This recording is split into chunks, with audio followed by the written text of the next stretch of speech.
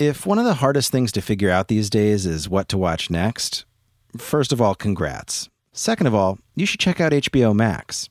Discover something new to watch on HBO Max like Lovecraft Country, the new HBO series from Jordan Peele, Misha Green, and J.J. Abrams that's got everyone buzzing. Plus, HBO Max is the only place you'll find new binge-worthy Max originals like Selena Gomez's new cooking show. You heard that right. Selena Gomez is learning to cook, from some of the world's best chefs, no less. Find your next favorite all in one place on HBO Max. Start streaming today, download the app, or visit hbomax.com to start your free trial. This episode is brought to you by US Cellular. Let's talk about your cell phone carrier. When you think about your plan, does what you're getting feel fair? When it comes to staying connected, don't settle. When you switch to US Cellular, not only do you upgrade to fair, you're also joining a reliable network you can trust to have your back. No hidden requirements, no activation fees. Now that's fair. Learn more at uscellular.com. Hi, I'm Kara Swisher, editor-at-large of Recode. You may know me as... Oh, wait, that's the end of today's 15-second podcast. Tune in tomorrow to hear the rest of that joke. But in my spare time, I'm just a reporter, and you're listening to Recode Decode, a podcast about power, change, and the people you need to know. We're part of the Vox Media Podcast Network.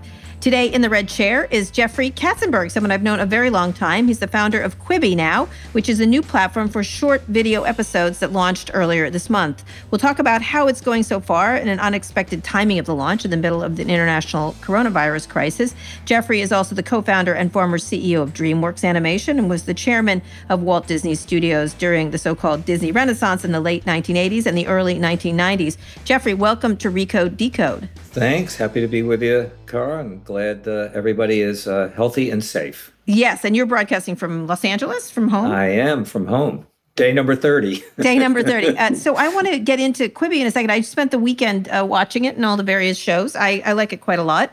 You got a range of opinions about it. I think it's pretty good.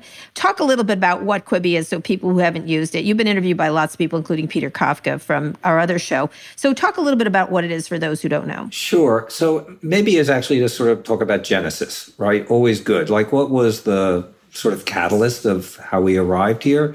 So like so many people, literally billions, for the last 6, 8, 10 years, I have been watching an amazing growth of this incredible world of on-the-go mobile viewing, driven primarily by YouTube. But then we've now seen many great iterations on that. Whether it's IGTV or Snapchat, TikTok, all of these have frankly fascinated and entertained me, and I continue to be a giant fan of them. But as you know, my roots are in traditional storytelling. I've spent now 4+ decades in the world of movies and television and animation, and I started to think a number of years ago, what would happen if we converged those two ideas together?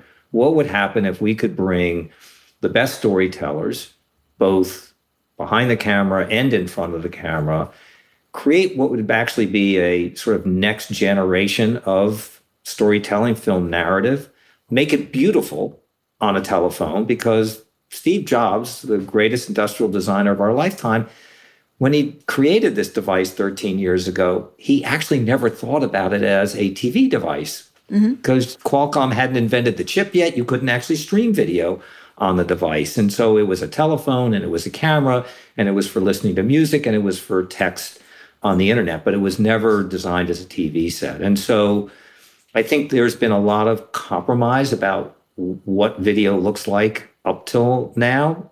Different people have gotten different parts of it right. And so it was the convergence of those two sort of ideas together that really was the catalyst for Quibi. So you and I actually talked about it in a restaurant in Los Angeles, in a deli. Yes, we did. One of my favorites, yes. And we were talking about the idea, and one of the questions I had initially when you were going to do this, I was first surprised, one, not completely, because you're very interested in quality and beauty of the way things look. But one of the discussions we had at the time, you may not have remembered, is why YouTube wasn't doing this. Like that this was the opportunity. I had always thought there should be more professional YouTube, one that wasn't quite user-generated, that was more professional, that never really happened. Obviously, Hulu and others tried to do the more typical television. It was just essentially television or movies online. Netflix obviously had not gotten as big as it was. But at the time, when you were talking about this idea of short form and spending a lot of money on it, I was sort of interested in the idea of why YouTube had never done that, because they seem to be in the best position, because that's where my kids watch these shorter form things. Well, interestingly, they're one of our biggest supporters. Mm-hmm. They've been from day one. There isn't a company that has actually done more to help Quibi get off the ground than Google. And literally, whether it's the tech stack, whether it's our cloud, whether it is... This is on Android. This is because of Android.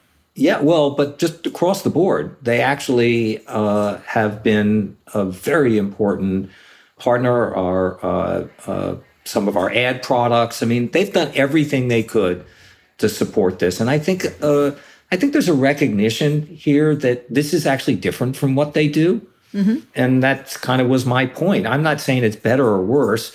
It's just telling a 2-hour movie in chapters, and making this kind of content from this kind of town is just not in the fundamental DNA of what YouTube is. And, hard to fault it. They've got 2 billion customers watching 1 billion hours of content every day, growing at just an extraordinary pace. We probably would be a distraction for them. Right, from doing that. Now, there have been previous just like attempts. We would be a distraction, by the way, for Netflix. I've had these conversations, with both Ted and with Reed, and they are so focused on their goal, which is to get to, several 100 million subscribers to what they have now an expertise and an excellence at.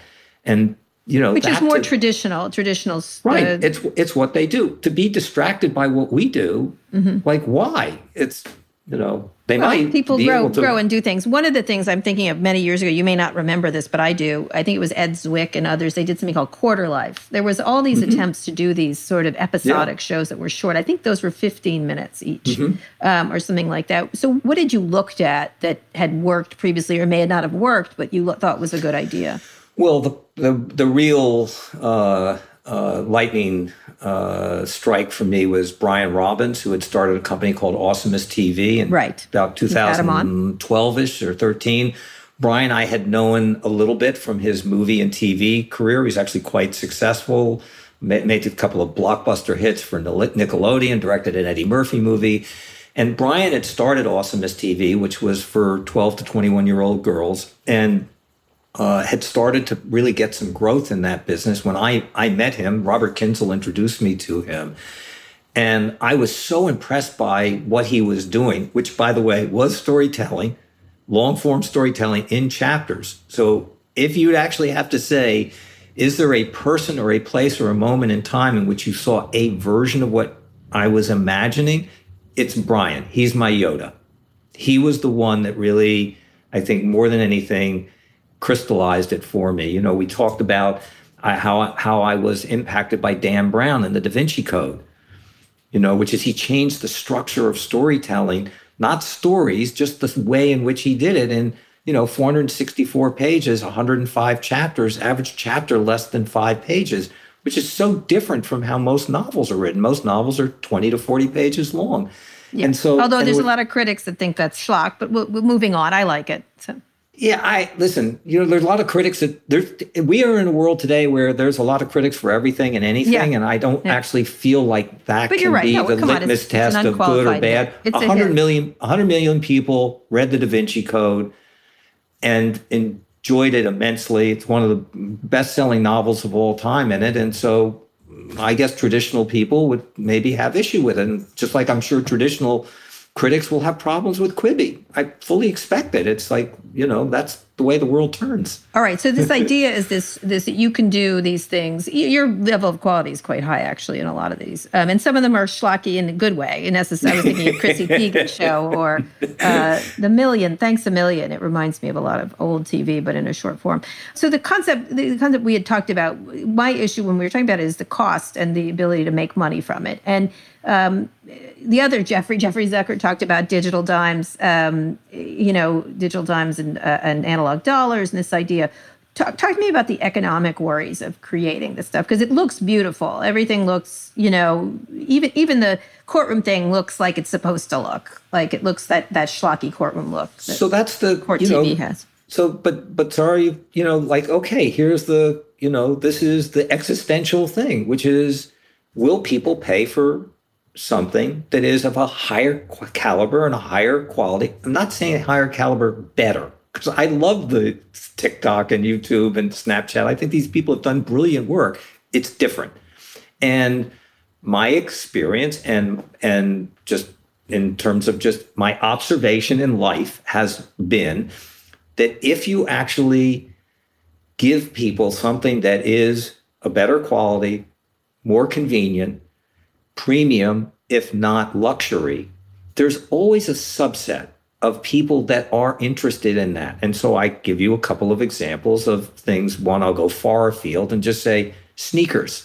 Mm-hmm. Sneakers. I know from sneakers. You know that. My kid is a sneakerhead, but go ahead. Okay, but you do know that you can actually go into any Walmart and buy a perfect pair of sneakers for $19.95. Those are the sneakers I buy, but go ahead. Yes, I know. Right? Yeah. Okay. Well, then you can go to Nike and get a pair of sneakers for $125, or get Air Jordans for $250, or as your son could lecture both of us on here, we could go to Supreme here in Los Angeles and get a pair for $650, or we could go to Gucci and get a pair for $1,300 in it. Mm-hmm.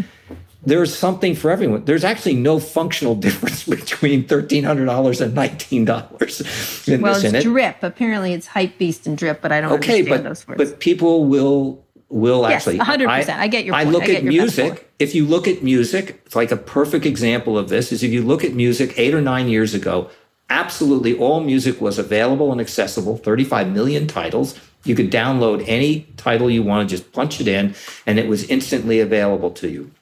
Here we are today. There are 300 million people paying $10 a month for the same music, right? To Apple and to Spotify. Why? Because they made it convenient. They organized it for us. They gave us playlists. They give us recommendations. And so the convenience is actually worth $10 a month for us. Another example, at the height of broadcast TV, which was the late 80s, early 90s, multiple TV shows had audiences of 40 million people a week. Seinfeld, Friends, ER, Home Improvement. HBO comes along and says, we're not TV, we're HBO. Mm-hmm. They didn't put it down. It just said, we're going to deliver something to you that is unique and different. So what do? They eliminated commercials.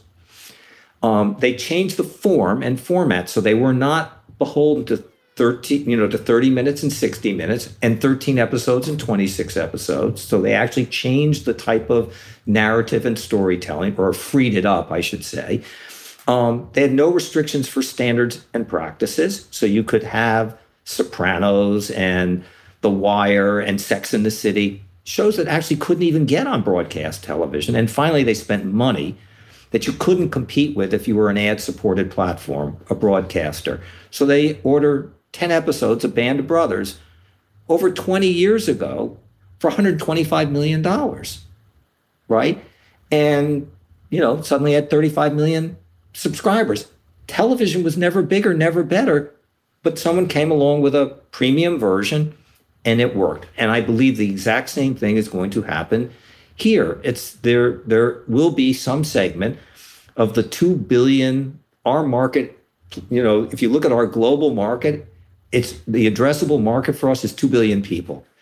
If we literally get a small single digit of that, we will be a wildly successful business at $4.99 a month. All right. So when you were getting into it, some of the worries, you had read them all about Quibi. were that there's too many of these. Disney launched its streaming service. Obviously, Netflix has one. Hulu, YouTube has Premium and Red and stuff. When you were going in, you had raised, what was the total? I wrote it down. $1.7 billion. It's a lot of money. Yeah. But they have much more. They have a lot more. Like, I forget, Netflix is $15 billion, something like that they've been spending on. Disney's been spending tons of money.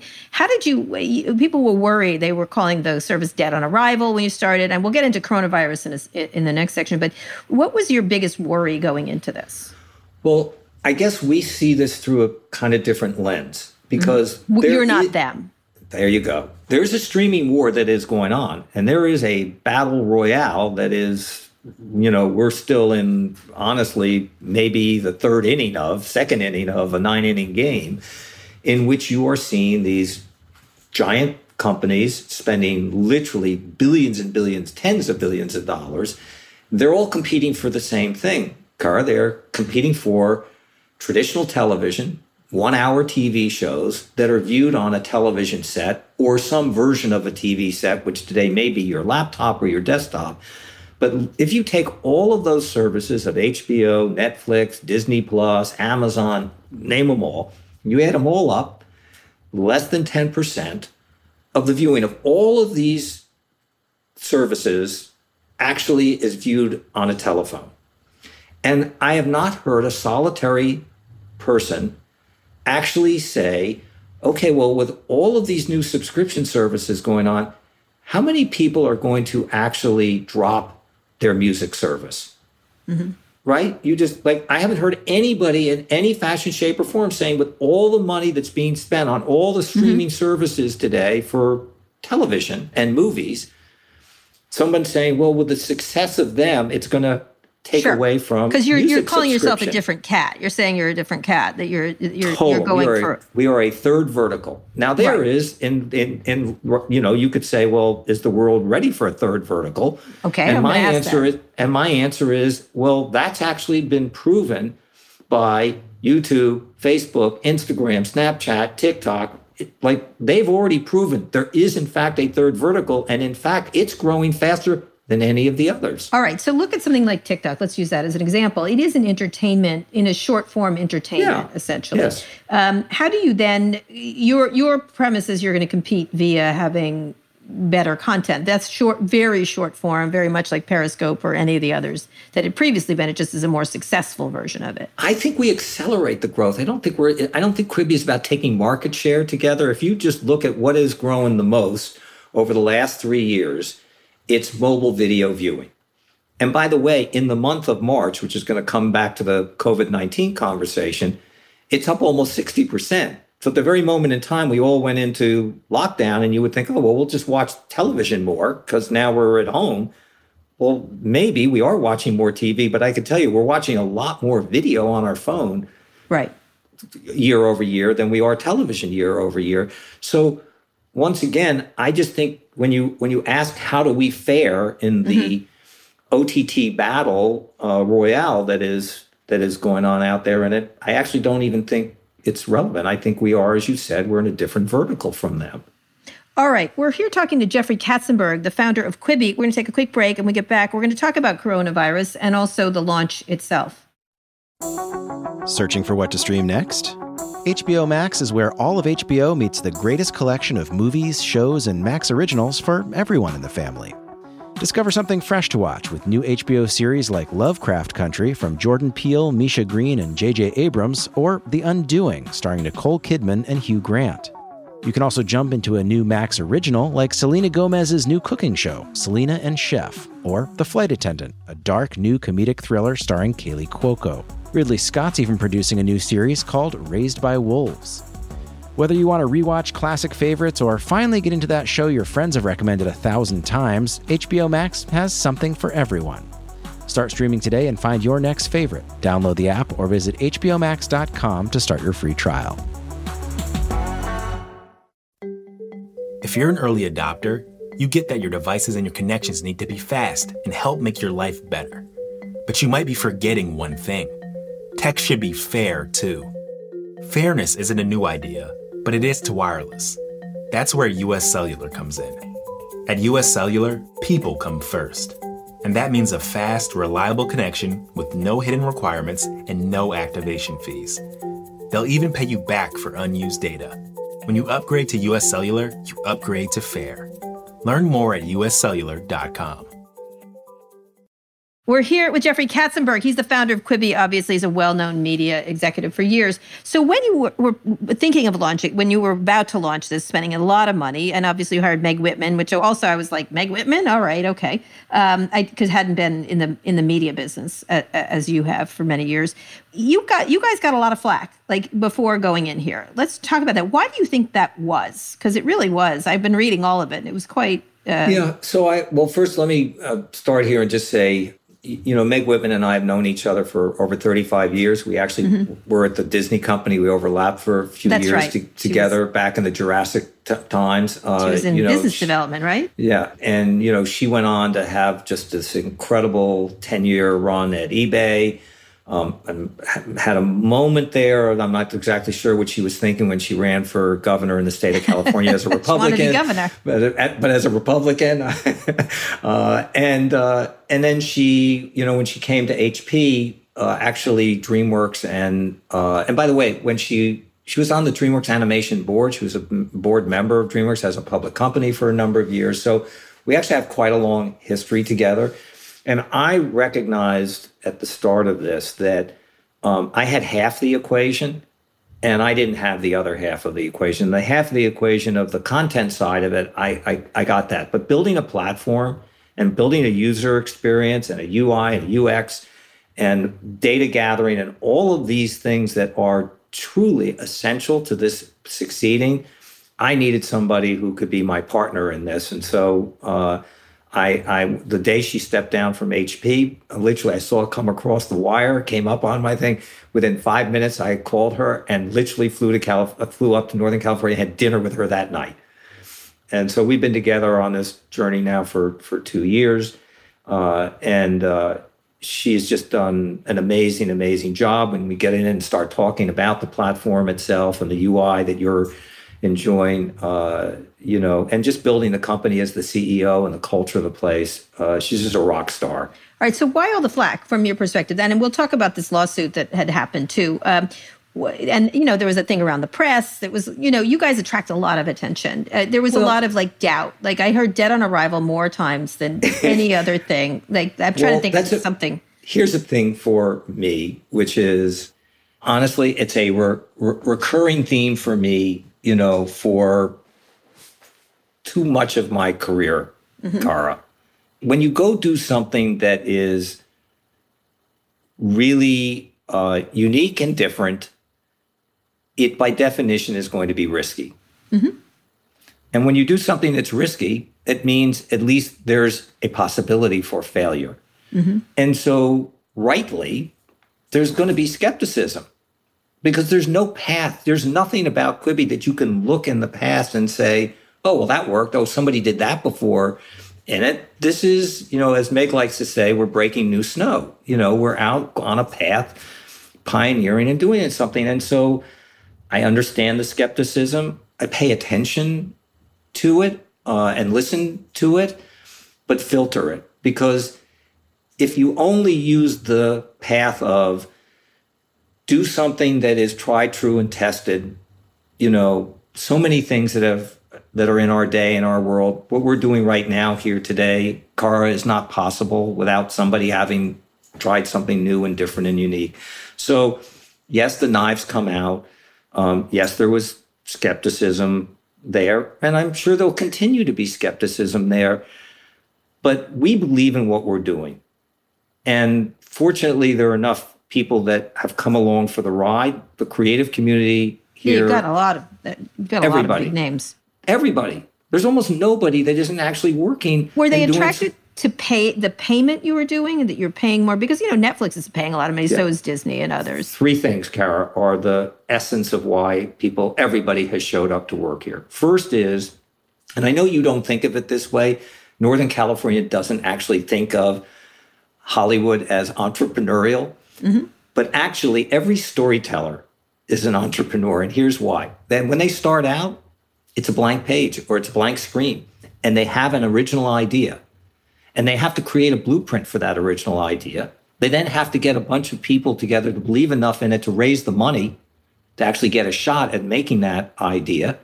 Then, if they do get it, then they got to put a team together to actually go make the product, and then need to take it to market, and some work and some don't in it. And so people here, the storytellers, the creators, are actually incredibly entrepreneurial.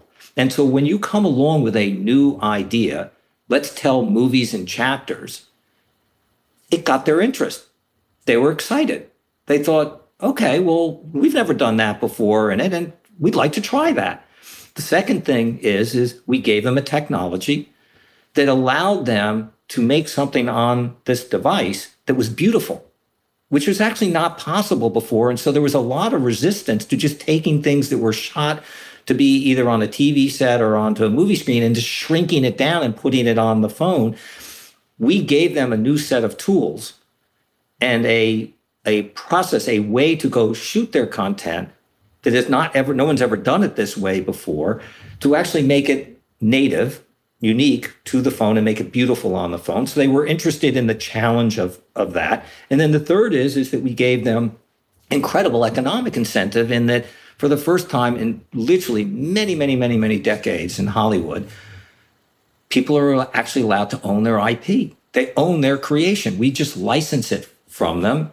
We've protected Quibi in terms of the short form version of it. So we've put a moat around it so that, we're not going to face our own content to compete with ourselves, at least such not as putting it together on Netflix or so. Yes, yeah. And they've done it and we've seen it and it's actually beautiful and it's quite valuable and it's different enough that we're very comfortable 2 years from now that being out in the marketplace. So the combination of a new creative challenge, a set of tools to make it beautiful, and a business arrangement that actually was compelling. Talk about that idea of owning content. I think that's where a lot of the lack of entrepreneurship comes. I'll get to the technology in a minute, but the idea that they don't own stuff. I remember sitting next to the guy that did Third Rock from the Sun, Chuck Lorre, right? Uh-huh, sure. And I think he was sitting between me and Nikesh Arora from Google. And he was like, what, this internet thing, why did this Instagram guy get all this money? And I said, well, he invented it, he owns it. Yeah. And therefore he gets all the money. And I said, you're a cheap date. And this guy makes a lot of money. I get that.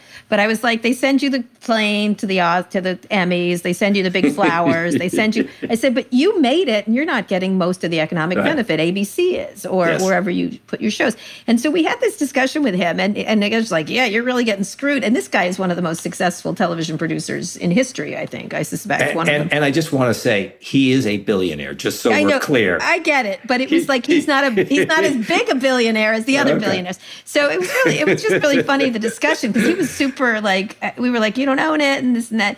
And one of the things he then texted me later, he's like, just a minute, I want to talk about this more. And it was really interesting. And I was like, well, you need to own it. Like you do, but you don't. And anyway, so in any case, it was just let me give you an example. We were just screwing with him. But one of the things was this idea. So I'll give you an example. We premiered a show today called #FreeRaySean, made by Antoine Fuqua.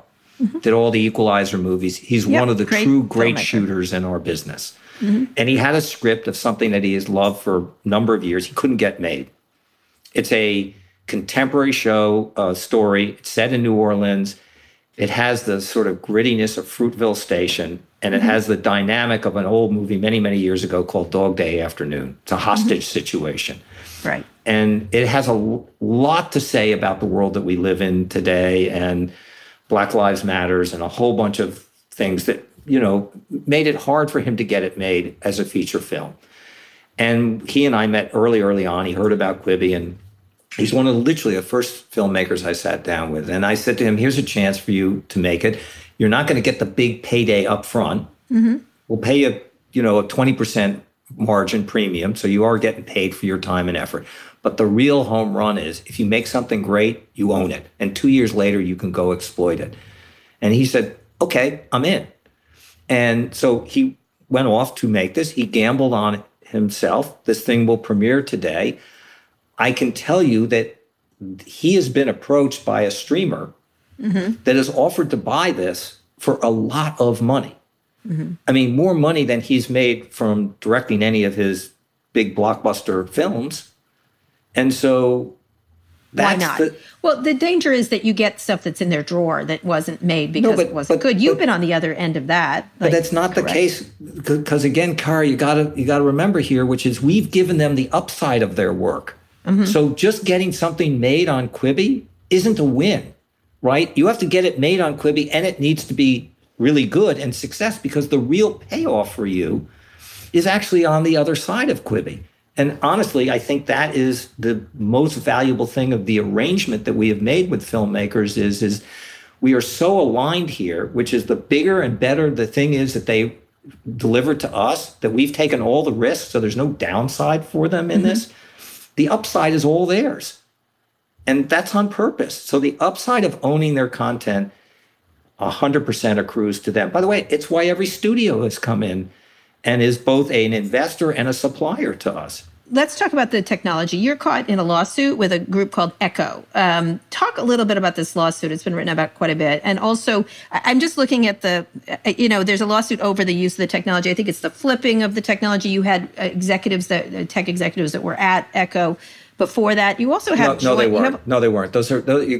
Please be very, very careful. Okay. And you better than anybody else, Cara, because... All right, sorry. No, I'm serious. Like, you've lived in this world and you have seen this pattern happen time and time and time again, which is, in this case, we actually have not just a idea that was created by incredible engineers, great design, great product people with very long histories and great reputations here. So Tom Conrad and Rob Post and Blake Barnes, and there's a list of people here who they've been doing this. And I mean, they've been in the world of creating and innovating around technology. They built this idea from scratch.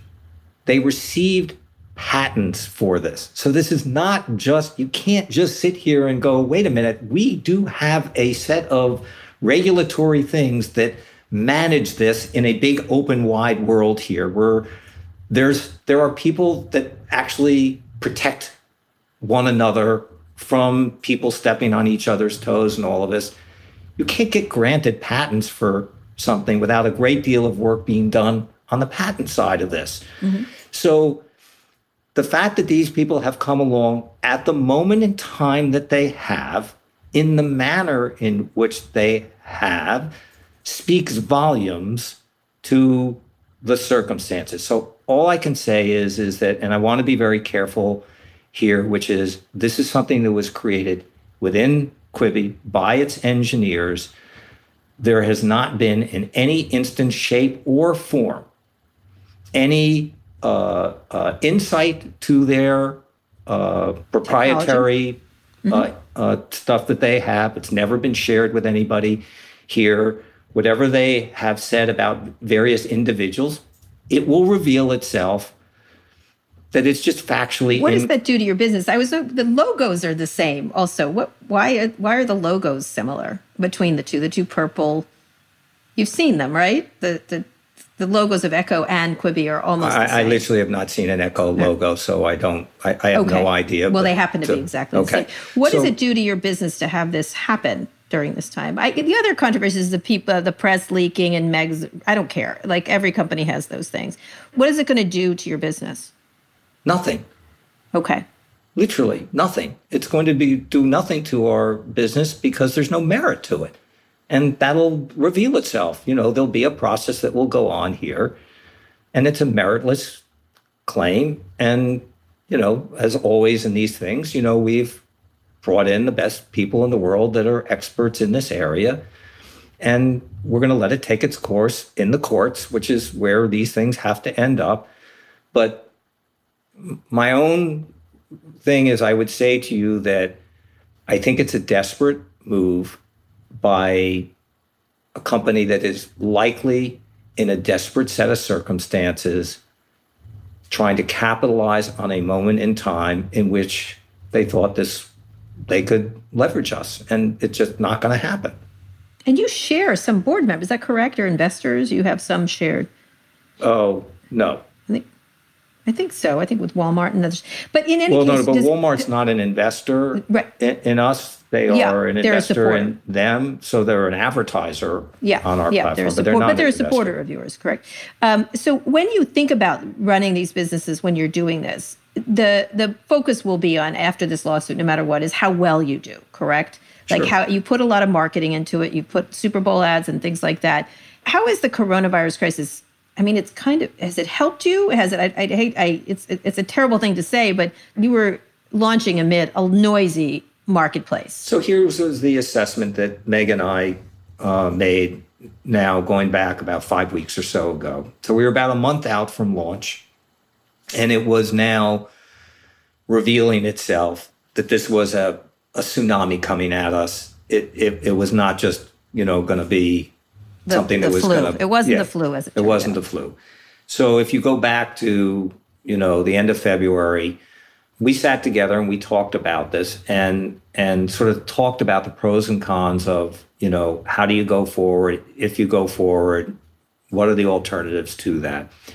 And I think that ultimately it came down to really sort of two kind of pivotal things around it. The first is that the very foundation of Quibi is based on the premise. It's literally our mission statement. If you look at the first words of our mission, Quibi has been created to entertain and inspire. That's our goal. That is our mission, is to entertain and inspire people. And in varying degree, I think we've actually succeeded. Yeah, it's not a glum service. It's a very light. There's some, action stuff, but it's not I wouldn't say, I think Thanks a Million is really kind of the show I look at when I think No, but I'm saying to you, there's, whether you watch LeBron James thing for inspiration or, but it is meant as to entertain and inspire. And we believe, whether we're right or wrong, will be proven over time here, and is that it actually delivers on that promise. Now, we can argue about how much, but we think it substantially delivers on the promise to entertain and inspire people. We actually thought at this moment in time in which our lives looked at, from a macro standpoint, could not be more stressed or distressed. Right. And so putting this into people's lives at this moment in time actually might be a good thing. Right. It's a distraction. It's not going to change the course of any of this in it, but it is a distraction at a moment in time in which I'm not sure there's one of us that wouldn't like another distraction here that entertained us or inspired us. So then the second part of it was a clear understanding and a recognition on our part that people financially were actually going to be in incredibly stressed, if not dire, circumstances. And so to ask people to pay for something in this environment was a mistake. And so the pivotal decision that we made was, one, let's stay the course, because we could be actually a fun distraction. But let's change the business here and just say that for the next 90 days, we're just going to give it away free. Yeah, you have 3 months free, and then it goes to $4.99 with an ad supported. So the idea that we could give it away to everybody in any circumstance, you can go to Quibi.com or download the app. We actually thought the trade-off of those two things actually might be a good thing to do, a smart thing to do. And in the short run, obviously, is an investment. So to give away something free that you were going to charge for there's a financial investment in that. And we looked at that and analyzed that and talked with our board about that and actually thought good investment to make for the long run, for the building of the brand, for the goodwill of the brand, for all of those things. This actually might be the right thing to do. Now, I sit here today, and I don't know whether you've seen, but Meg announced this morning, we had actually 1.7 million people have downloaded the app, which... That's the number you just released. ...is unprecedented. I mean, I know people keep saying, well, how about Disney? And I go, no. Disney is 100 years. They're in a different business. They have the greatest library in the history of mankind in this. And to even be put in the same sentence with Disney, is... What are they? 50 flattering. Plus 60 million. It's flattering, but we're in a different world, in a different universe. So, all right. So right now you have 1.7 million, and the idea is to keep them after the 3 months of free, to either pay $4.99 or $7.99 for an ad-free version. Yes. All right. Last question in this session. So what is more important there? The ads? The ads are pretty good. I have the ad-free version, and obviously I have the free version. I got it through Apple, and I know other people. You have other deals with other telephone companies and things like that, as Disney has done, as many people when they're launching these things do. Is the focus to be on an ad product or a free product from your perspective? I mean, an ad-free product. We're agnostic, and that was the business model for us. Is that we literally want people to do whatever they choose to do. Our belief is, because we think. Although the numbers are actually slightly different than this, but we can talk about that in a second. But since we have always believed this is a millennial product and the millennial audience is going to be by far our largest customer base, we actually believe that the $4.99 ad-supported version is going to significantly outperform the $7.99 without ads. But just from an economic standpoint, for us, it's a level playing field. They're each worth exactly the same amount to us. So we're agnostic in terms of that. I was just going to say to you, the thing that is, in addition to just having obviously a lot of a great velocity here out of the box and in terms of the downloads, the mix of our demographic actually surprised us. And it's much, much more diverse, much wider than we thought. There are as many people over 40 as, I don't want to say as many, but a significant amount of our audience is actually an older audience. And they're watching as much. I'm not surprised. They're watching as much. And the thing that is crazy here, so I don't think any other service is measuring one of the things. So you know that if you get on most services, if you're like on Facebook, if you're on for more than 2 seconds, that's considered a view. Or if you're on Netflix, it's 2 minutes is considered a view. So for Quibi, we're just measuring whether you watch it or not. Mm-hmm. Over 80% of our views are complete. They're watching the whole thing. Yeah, I watched the whole thing. Which is, well, that's what I'm saying to you. It's not like people are coming in for 3 minutes and leaving in this, but that number of 80% completion rate is literally without precedent. All right. We're talking with Jeffrey Katzenberg. He's the founder of Quibi. And we're going to talk about where content is going, because Jeffrey that's what he's well known for. And when we get back, how content is changing. Can we talk about your favorite shows before we go do that? Yes, I will. When we come back, we'll be back with Jeffrey Katzenberg at Quibi. Support for this podcast comes from State Farm. With surprisingly great rates, State Farm is the real deal when it comes to home and car insurance. State Farm agents are in your neighborhood, ready to help personalize your insurance. And you can manage your coverage, pay your bill, or even file a claim right from your phone with the State Farm mobile app. Visit statefarm.com today to get a great rate without sacrificing great service. That's statefarm.com. When you want the real deal, like a good neighbor, State Farm is there. We're here with Jeffrey Katzenberg. He is the CEO and founder of Quibi, which is a new streaming service, which I have signed up for. I did, Jeffrey, I said, you win. I actually sign up for every service because I'm promiscuous that way. But I do cancel them. I certainly do cancel them and switch among them. Well, we're gonna earn you. And by the way, Meg is the CEO of the company. So CEO, I'm sorry, Meg's the CEO. You're the founder, and you're the chairman, right? Correct? Yes. Okay, so that's Meg Whitman, by the way, who founded eBay. Someday I'll tell you the story about when Meg got the job at eBay, what I told her. I said, you could make some money when she got it. She wasn't sure if she was going to take it when she was at, I think, Mattel at the time. She called me. Anyway, you want to know my favorite stuff is there? I like the money ones. I like the Thanks a Million. I love Jennifer. I think it's adorable. I like those kind of shows that have a weird proclivity. Did you watch Lena Waite's? No, but I'm going to. You ain't got these on sneakers? I'm going to watch them. No, I'm going to have him watch it. How old is he?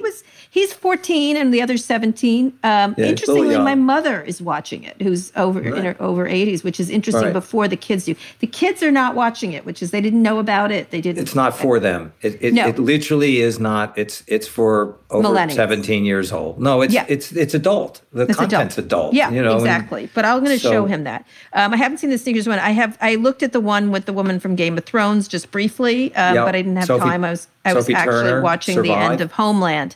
And trying to figure out Saturday Night Live, whether I liked it or not. But I watch a lot of things, but I do tend to watch a lot of things in clips, which is interesting. And I think I watch except for a few things. Like I watched Unorthodox. I've certainly sort of watched Tiger King in little bits and pieces, but I do definitely, and I think a lot of people do consume in bits and pieces. And this is the concept of whether you watch just the skit on set, you don't watch all of SNL, you watch just the skits that are broadcast on YouTube and things like that. Talk a little bit, as a longtime Hollywood content maker, I don't think this is twitchy. I find a lot of entertainment. TikTok, I find twitchy. I find lots of stuff twitchy. Twitter is twitchy, also, which never got into this video area in a very significant way, even though they tried. This is not twitchy. It's between twitchy and concentrated. So talk a little bit about the changing narrative scheme for Hollywood. Okay, so I actually think of this as the third generation of film narrative. This is actually taking this tried, true, tested form of film narrative and just literally giving it to people in a new convenient way that is compatible with the fact that they now have a television in their pocket all day long. And, I think one of the things that Meg and I actually talked about again, about whether we should launch now or wait for people to get back to a more traditional work pattern, because as you know, when we set out to do this, Cara, we said that our use case was 7 a.m. till 7 p.m. for your in-between on-the-go moments. So when you're commuting on a train or waiting online for a Starbucks, well, guess what? We're not doing any of that stuff today. But interestingly, our viewing is mostly between 7 a.m. and 7 p.m. We see it we're coming in every minute of every day. It was just live data feeding in here in this. And we see starting around 6:30, 7 in the morning, boom, it just kind of peaks up, right? And then sort of goes through. And at the end of the day, it starts to trail off there after around 5 or 6 or 7 o'clock at night. Why?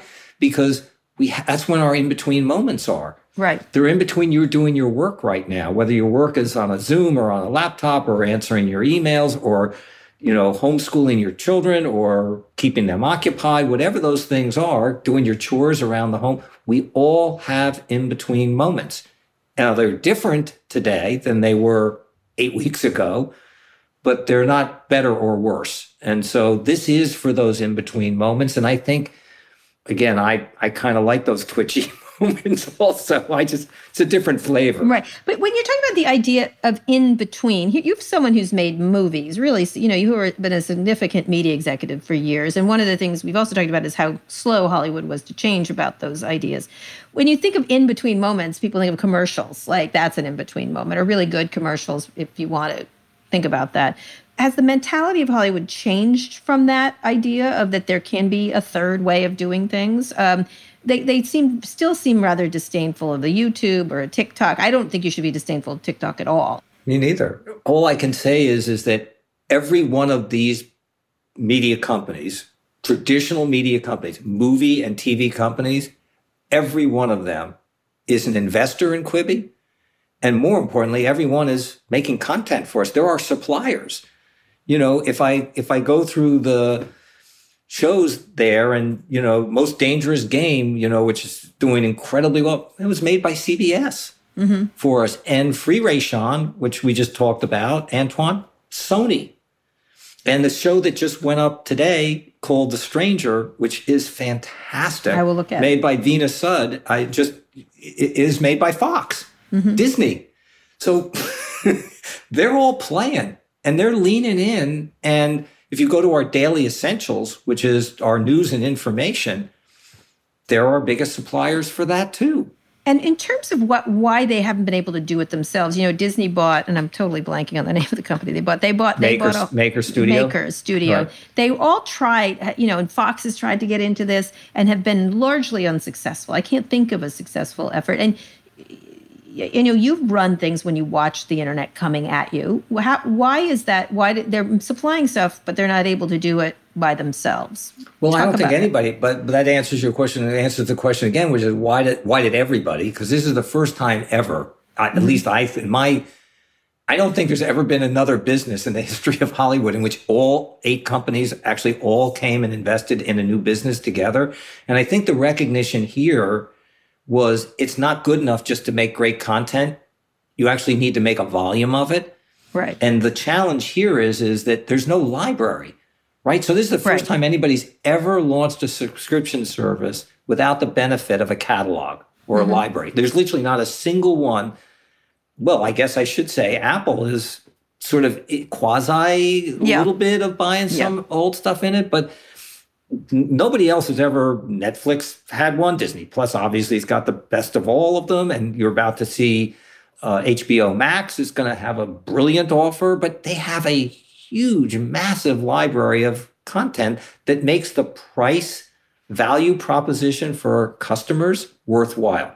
Quibi has had to make every single thing is de novo. Everything has actually been bespoke, made for us. And so today, right now, this week, there are 500 episodes and 54 or 55 shows. No one company could have done it. Not literally. There is no, even Disney is. So they'd only have bits and pieces of it. That's I'm thinking, it. Actually, there's one company that did try a little bit, which was Snapchat, which they tried with their Discover service, and that was more around news. But it was 10 minutes of, my kids were using it for sure. I admire them. Didn't I think work as well. Well, here's what I would say, because Evan Spiegel's a brilliant talent. He is indeed. And he is an incredible entrepreneur, and he's a great product talent and visionary. Mm-hmm. He isn't a storyteller. Right. And they never had inside their enterprise people that had that half of the equation, ever. To this day. And I'm not taking anything away from it because I admire it, and I think what they're doing is great, and it's successful. They were relying on partners to do that for them. But even the curation of that, right? First of all, it's a different audience. It's for teenagers. They don't pay, literally. So it's a different business model than what we're doing. But I think that the difference here is that it's actually for the first time harnessing the skill sets that exist within, resides within these studios into something that is an innovation for them.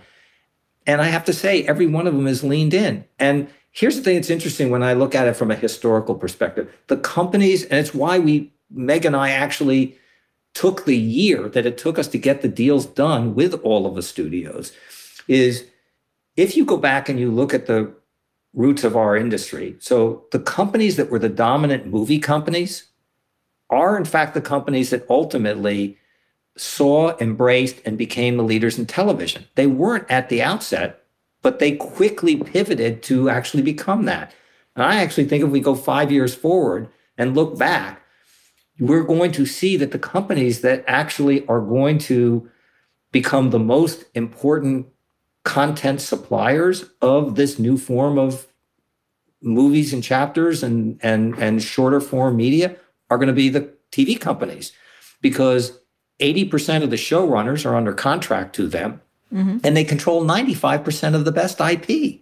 And the combination of those two things, and the fact they just have all of the knowledge base and the facilities to make the best content, I think this becomes a big growth opportunity for them. And I think that's their bet also. That's their belief. I think that's why they're supporting it, which is in success, it actually becomes, How do you then get out of an experimental mode with them? Because if I was a studio executive right now, and I think you would do the same thing, I've never been one, but I'd be like, I'll try it. Why not? Like Jeffrey Katzenberg's smart. It's got Med Whitman. Like there's no particular risk to trying this. No, well, they put a lot of money in. Yeah. Cara, I mean, I just have to say, then they put reputational in it. I mean, literally, Bob Iger, he's as big a supporter of us as anybody. John Stankey has just been a huge supporter of us. Steve Burke and Jeff Shell have been they've leaned in. They've leaned in, and with an ambition to not just,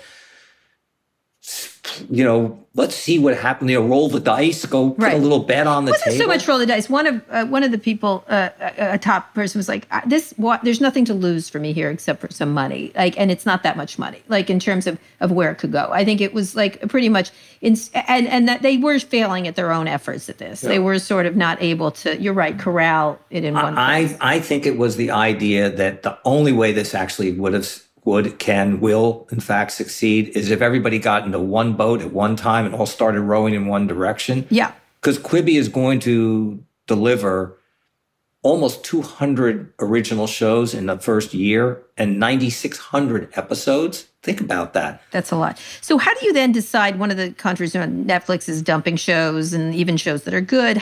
What's the success for a show on this platform? Well, you'll be happy to hear I'm a data person now. Right. You are kind of wonkish, Jeff. No. But I have to say, well, first of all, here's the thing. My entire life, I have always believed that my boss, the person that I work for, is the audience. Never, ever not believed that ultimately they're the people that I work for and always have. And I have always tried in every way I could to benefit from their input and feedback. So in my career, I'm not sure anybody ever previewed movies more frequently, than I did. Not that they could tell you how to make a movie, but they're so valuable in an aid to judgment. Because here's the thing. If you've ever gone to a preview of a movie and it's a work in progress, if it's a comedy, and you're sitting in the theater and they don't laugh, you got a problem. Right. Yeah, sure. Yeah. So that's data, right? And today, Meg Whitman has built a platform here in which the amount of data and input that we are getting is dazzling. And I am confident that is going to help us win for our customers because they're talking to us every day. Well, what's the most important thing? Downloads, popularity? Sometimes things viewing. Just have viewing. What do they watch? What do they like? What do they like? Right now, I can tell you it's interesting. We put out the new episodes this morning, right? So we only publish Monday through Friday. Right. So Saturday and Sunday, people caught up. And I can just tell you already, first thing on Monday, the avalanche onto the 8th episode of these shows, because we put out 3 of them on Monday of last week and then 1 a day. So we put out 7 episodes last week, and most of these shows have 10, 12, 14, 15 episodes long, right? The amount of heat this morning on that 8th episode of our scripted shows, they just shot up through the roof. People came back. What's working? What's actually working and what's not working so far? Or what are you too surprised by? Too early to tell. It's way too early. Is there anything you're surprised by? Well, here, I'll tell you what are the... I'll give you the top 10 shows. Not I'm giving you alphabetically, but they're all in the world they're all hits. Right. Okay. Chrissy's Court, Chrissy Teigen's show, Dismantled. Now, I could tell you, there's not a person that has written a review that said Dismantled. It's a great show. All right. Okay. Have you seen it? Yeah. No, okay. I will now. Oh, please just go. It's the most ridiculous thing in the world. They shoot a bunch of food, and Titus Burgess has got this. It's hysterical. Okay. All right. Flipped, which is the comedy, long form movie comedy, and Most Dangerous Game, the thriller with Liam Hemsworth and Christoph Waltz. Murder House Flip. So this is where we've taken those two genres of sort of murder mystery shows that. True crime. Yeah. And then put it together with redoing houses like Chip and Joanna. Right. Take those two ideas and they go and they have found a house that some terrible murder took place in the house and they redo the house. So sick. Okay, I'll look at that. But it's funny. I mean, you'll see. Punk'd is huge. Yep. This is brought back. And if you've not seen that, must see. Survive. That's the Sophie Turner movie. Skirt. With Offset, which is where he goes off and is driving in all kinds of crazy cars. Okay. Right? It's, people in cars, that are unusual cars. Thanks a Million, the Jennifer Lopez show. Our morning news show from NBC, big hit. And When the Streetlights Go On, which is another scripted show. So I want to finish up because I know you have to go. But what does this take from you? If you were running a studio, I can't imagine in your career you ever thought you would have like a murder flipped house and a car show and Chrissy Teigen having a court TV show. I know you presided over a lot of content, but it was a certain, level of content. If you were a studio executive today, or maybe you wouldn't be one, how do you look at what's happening in content just overall? Yeah, I'm not sure I would be one. I mean, Yeah, well, you are one.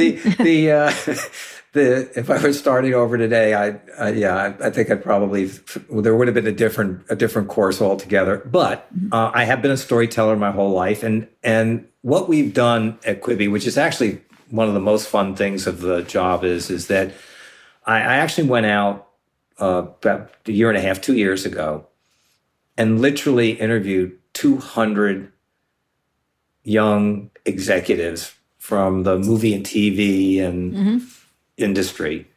And I found 18 of them who I was just impressed with, right? Just in terms of their quality and their, kind of their alphas and their extroverts. And I just was blown away by them. I hired 18 of them.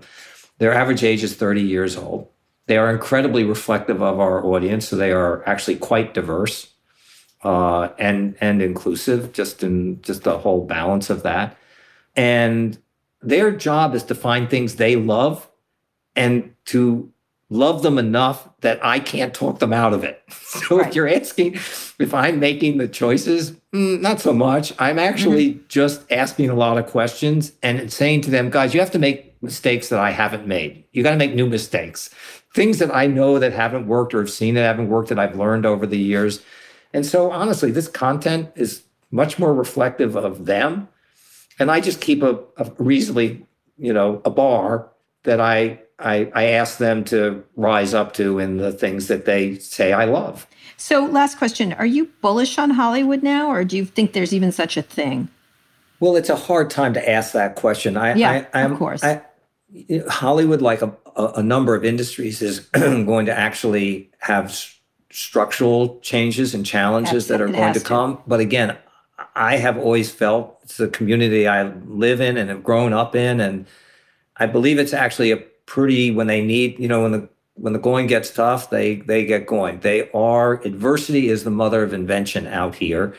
And I think they are going to look at and see these changes and realize business is not going back to normal. And you have some great leaders here, people like Jeff Shell, who are, ready to actually shake it up, do unique things. You look at Bob Iger, made the biggest bet of anybody in terms of what he's done. And, obviously challenges in the existing businesses, but you look at the bet that he made, on Disney Plus, which was a bet about what the business needed to look like 10 and 20 years into the future, not what it looked like in the next quarter of this in it. And I think is going to prove to be, one of the most amazing, game-changing bets for any corporation in America, buying Fox, pulling all of his content in, going direct to the consumer. He just changed his entire model of his business. And, he was doing great. They were great earnings, really. And he just said, well, that's not going to be a good enough future for us. So they're pretty innovative people out here. And I don't think anybody can look at a crystal ball today and tell you what it looks like 6 weeks or 6 months from now. But you're asking, in the long run, do I think that Hollywood will pivot in the ways in which it's going to have to face a different culture and society, which we all are going to have to do? The answer is yeah, they will, for sure. All right, Jeffrey, thank you so much for coming on the show. I do recommend you try Quibi. I actually like it quite a bit. You can follow me on Twitter at Kara Swisher. My executive producer, Erica Anderson, is at Erica America. My producer, Eric Johnson, is at Hey Hey ESJ. Jeffrey, where can people find you online? Yeah, you can find me at Quibi. Quibi, at Quibi. What about personally? Are you on Twitter, Jeffrey? I'm anonymously everywhere. Oh no, that's frightening. Uh-oh. All right, if you like this. I'm everywhere and nowhere. Oh, that's scary. I have a burner phone. Yeah, okay. I'm on TikTok. I'm on everything. I promise you I'm on everything, but you can't find me. I shall not look. Okay, if you like this episode, we'd really appreciate it if you shared it with a friend, and make sure to check out our other podcasts, Pivot, Reset, Recode Media, and Land of the Giants. Just search for them in your podcasting app of choice or tap the link in the show notes. Thanks also to our editor, Joel Robbie. Special thanks to Squadcast.fm, who's been helping us out with these remote podcasts. Thank you for listening to this episode of Recode Decode. I'll be back here on Friday. Tune in then.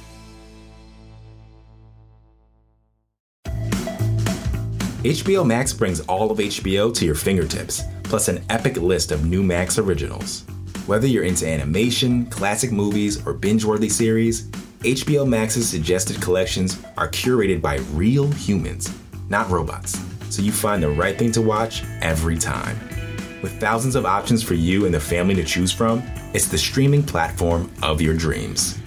HBO Max, where HBO meets so much more. Start streaming now at hbomax.com.